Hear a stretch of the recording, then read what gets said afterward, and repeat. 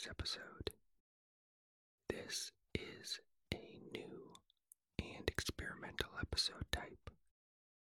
I'm going to explain to you how bread, butter, and cheese were made in 1910. You will learn how wheat was transformed into a loaf of bread and how milk was transformed into butter and cheese. Don't expect a dry and boring description.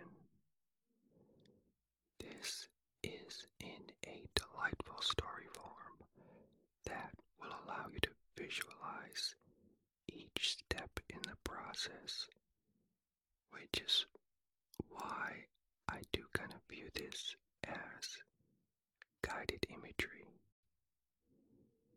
If you do enjoy this episode, then let me know, because I can do more bonus episodes like this one. Alright, close your eyes and let's begin the journey. The story of bread in 1910 began in a dark granary of a farmer's barn in North Dakota. The granary contained seeds or grains of wheat. At the start of the planting season, the farmer and his men get out their plows and other tools and prepared the soil for the seeds soon to be planted. The wheat was now shoveled into sacks and taken to the fields. Here it was placed in great machines drawn by horses, which scattered the seeds evenly over the land and at the same time covered the seeds with the soft, nourishing soil. The wheat, however, was not content to remain underground, but kept trying to push itself out into the world. One night, there came a warm shower, and the next morning, what looked like tiny green blades of grass appeared all over the field. All through the spring and summer, the wheat kept growing, and finally there appeared, at the ends of the stalks, clusters of kernels, just like those which the farmer had planted. Some of those kernels had produced families of 20 or 30. These clusters are called heads. The grain in some of the fields was called winter wheat. This was because the grain had been sown the autumn before and had remained in the ground all winter, covered by a blanket of snow. Soon machines, each drawn by several horses, appeared. They cut the waving grain and bound it up in bundles called sheaves. These were set up in double rows to dry, and afterward put into another machine, which separated the kernels from the stalks, which were now called straw. The farmers call this process threshing. After threshing, the wheat was put into sacks and taken to the nearest railroad station. Freight cars then carried it across the level prairies to the beautiful city of Minneapolis. There are tall buildings called elevators here, in which the wheat was stored for a time. Before being put into the elevators, it was examined and graded. Since there was wheat from many farms, it could not be kept separate. So each farmer was told how much he had and how it graded. Sometime after this, the wheat was taken to one of the great mills to be ground into flour. The largest of these mills manufactures about 15,000 barrels of flour every day. When the kernels reached the mill, they were put into machines called separators. This separates the kernels from grass seed, mustard seed, and wild buckwheat. They were then placed in an iron box in which brushes were revolving rapidly and were scoured to free them from debris and dirt. Those that were very dirty were washed. The kernels were steamed in order that the coating, which is called bran, might not break into small pieces. This is called tempering. The kernels now thought that the trials were over, but they were mistaken. Soon they found themselves being crushed between rollers. After they came out, they were sifted and then run between other rollers. This was repeated 6 times, and each time the flour was a little finer and a little softer because the rollers were closer together. The flour was then run through tubes of flannel. This took out whatever dust it contained. It was then ground even finer. The flour was put into sacks or barrels, which were marked for shipment to other parts of the country.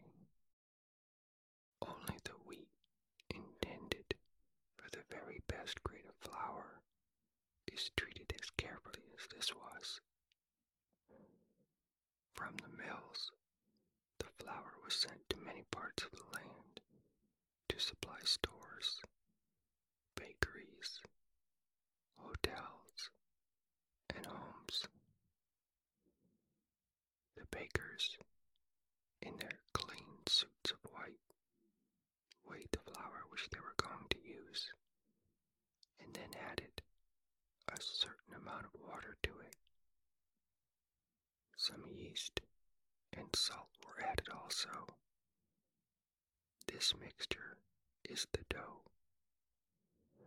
Unlike home baking, these bakers didn't do the kneading with their hands, but by means of machinery made for this purpose. When the dough had been thoroughly kneaded, it was left to rise. It is the yeast that causes the rising. This makes the bread light and spongy. It was then cut into loaves and placed in large ovens that can cook many loaves at once. When a nice shade of brown appeared on the loaves, the bakers took them out of the oven by means of long shovels. Soon the delivery wagons came and were loaded with the fresh bread to be delivered to stores and homes. And that is the story of bread from seed to table. Now, what goes well with bread? Butter, of course. Let's now go to a dairy farm to learn about the story of butter. And we're going to a dairy farm because the story of butter really begins with the story of milk. western part of New York State.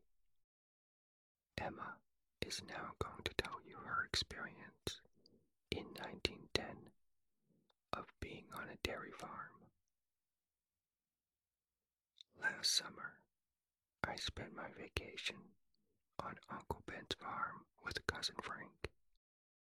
Every day, just before sundown, we went to the pasture for the cows. There were about 25 of them, and they always seemed perfectly contented after the long day of feasting on rich grass and clover. After we drove them into the barnyard, Uncle Ben helped us fasten them in the barn. Then the men brought the bright pails and the cans to begin milking. Cousin Frank and I always helped, although he can milk much faster than I. Some of the cows gave 2 or 3 quarts, while others gave many gallons. We strained the milk into cans holding 8 gallons each and put them into tanks of water to cool. After milking was finished, we turned the cattle into the barnyard for the night. In the morning, we commenced milking about sunrise. After breakfast, the cans were loaded into a spring wagon, and Uncle Ben drove to the depot. Here, they were put on the milk train, which took them to the city. Many other people sent milk on this same train. It was sent to bakeries, to hotels and restaurants, and to milkmen, of course, who delivered it from house to house. Usually the milkmen put the milk into pint or quart bottles for people who like to have it in that form. Uncle Ben told us that much of the milk that is sent to New York City is bottled before it is sent. The bottling is done by machinery. He also told us that because of the great importance of having pure milk, there are, in all cities, inspectors who carefully examine the milk and report to the Board of Health. The cows are also inspected to make sure that none are sick. Each evening, someone drove to the depot again to get empty cans, which the milk train had brought home. These were always carefully washed in hot water before being used again. One day, after I'd been on the farm about a week, Uncle Ben took Frank and me to the creamery. A creamery is a place where the milk and cream are separated and butter is made. We found several wagon loads of milk being unloaded. The milk was weighed as it was received because it is sold by weight. The milk was then strained into a large galvanized iron tub from which a pipe carried it into a circular machine called the separator. The separator revolves rapidly, throwing the milk, which is heavier than the cream, to the outer edge. It then passes through small holes into a compartment by itself. The cream rises along the center and passes through another set of openings into a special compartment. A pipe carries it into a large vat, while another pipe conveys the milk to large tanks. Uncle Ben told me that when people make their own butter, they must wait for the cream to rise on the milk. is then skimmed off, and the milk is called skimmed milk. The separator takes out only the part needed in making butter. For each 100 pounds of milk delivered, farmers get back 75 pounds of skimmed milk and the pay for their cream. The creamery man told me that he can get 4 to 6 pounds of butter from 100 pounds of milk. The cream remains in the large vat for about 24 hours before it is churned. The churn is a great barrel made to revolve by machinery. It probably takes from 35 minutes to 1 hour to churn. The man told me that he made from 250 to 600 pounds of butter at a single churning. He said that some churns would produce more than 1,000 pounds at a churning. Now, not all of the cream is made into butter. There is left in the bottom of the churn a liquid that is called buttermilk. This is drawn off, and the butter is washed and worked before being taken out of the churn. The working is done by means of paddles in the churn. It continues for 6 or 8 minutes and squeezes the liquid out of the butter. While the butter is being worked, it is salted, but not all of it. Some of the butter is unsalted, but most of it is salted. When the butter was taken out of the churn, the men packed it solidly in wooden boxes about 2 feet square and 4 inches deep. The bottom of each box consisted of strips as wide as a square of butter. These were held together by a clamp, and the sides were hooked to the bottom and to one another. When the butter is to be cut into squares, these sides are removed, and zinc ones take their places. In these there are slits running from top to bottom.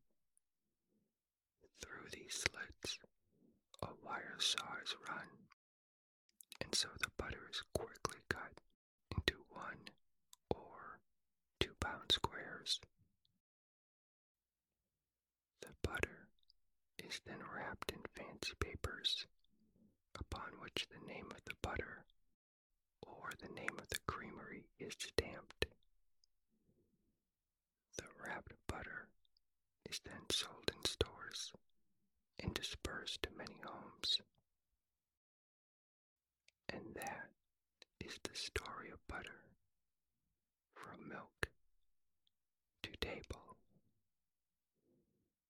Alright, so what else goes well with bread? Cheese. And luckily, Uncle Ben promised to show me how cheese is made. So one morning, just after breakfast, Cousin Frank and I started out.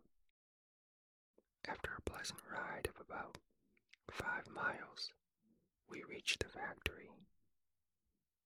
The first process here was the same as that at the creamery.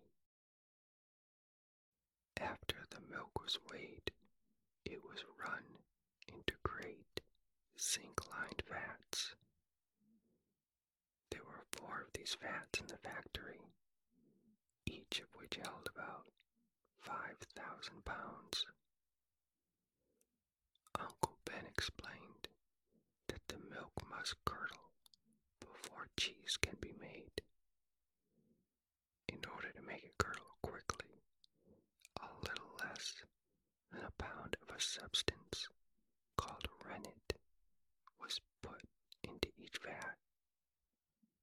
This curious rennet substance is acquired from the stomachs of young calves. It contains enzymes that calves use to digest food. In this case, though, we were using the enzymes to make cheese. The enzymes in the rennet curdle the milk, and one of the key enzymes that does this is called chymosin. This process of curdling creates curds, of course. That's why it's called curdling. But it also creates whey. But it is the curds that are used for cheese making. Now this rennet stuff must be well mixed with the milk for the curdling reaction to occur.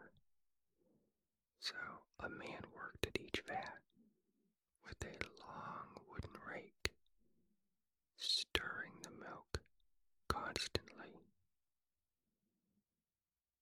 I noticed a glass tube standing in the milk. I saw that it was a thermometer and that it registered 80 degrees. A little while later, I looked again, and it showed a temperature of 90 degrees. The milk is kept warm because that helps it to curdle much more quickly. In about an hour, I could see the curds very plainly, but those men, they kept on stirring and stirring, and they also were cutting it. Then one of them carried a piece of the curd to a table. He heated a small iron rod, and he touched that hot rod to the curd. When he pulled the curd away, little threads were drawn out to the length of half an inch or more. This showed that the curd was in the right condition to be made into cheese. And the man who did this, he called this the acid test. Of course, only a part of the milk had turned into curd.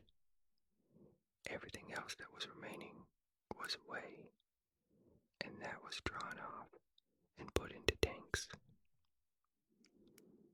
Each man who had delivered 100 pounds of milk was given a check for 75 pounds of the whey.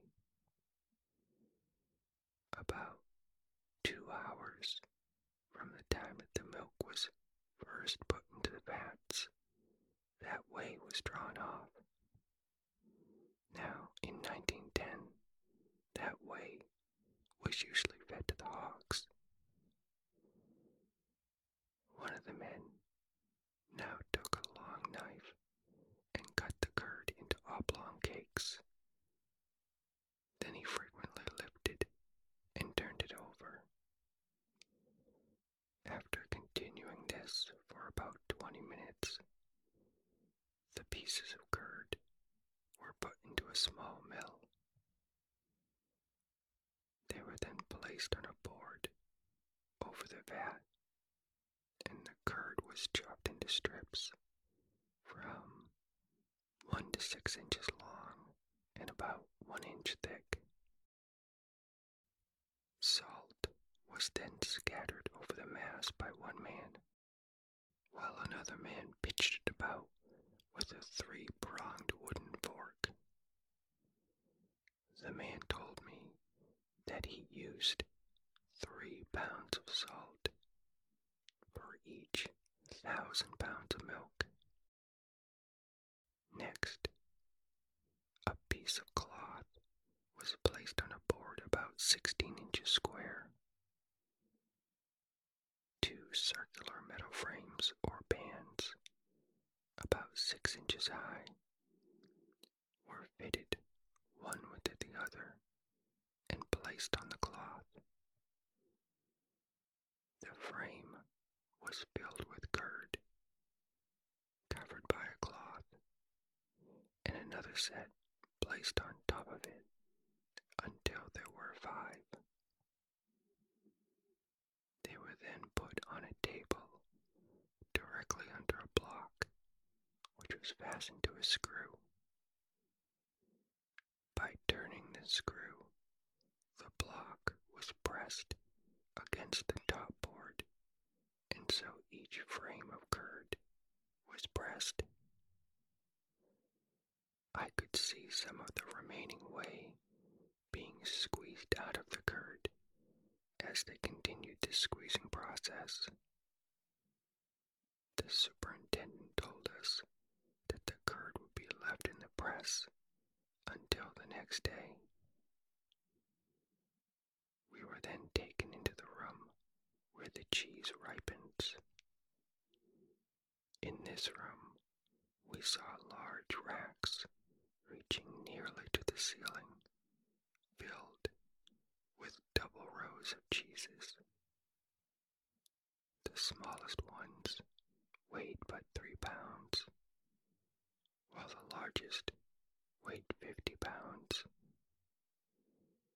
It may take but a few days, and it may take many months to ripen a cheese. It just depends on the flavor you want. The man said that in England, strong cheese is generally liked, while in our country, mild cheese is preferred. I asked how much cheese 5,000 pounds of milk would make, and was told that it would make between 4 and 500 pounds of cheese. The cheese is later covered in paper or wax, and then sold in stores, and of course, then consumed by cheese lovers all over the world. And that is the story of cheese, from milk to table. I hope you have enjoyed this bonus episode.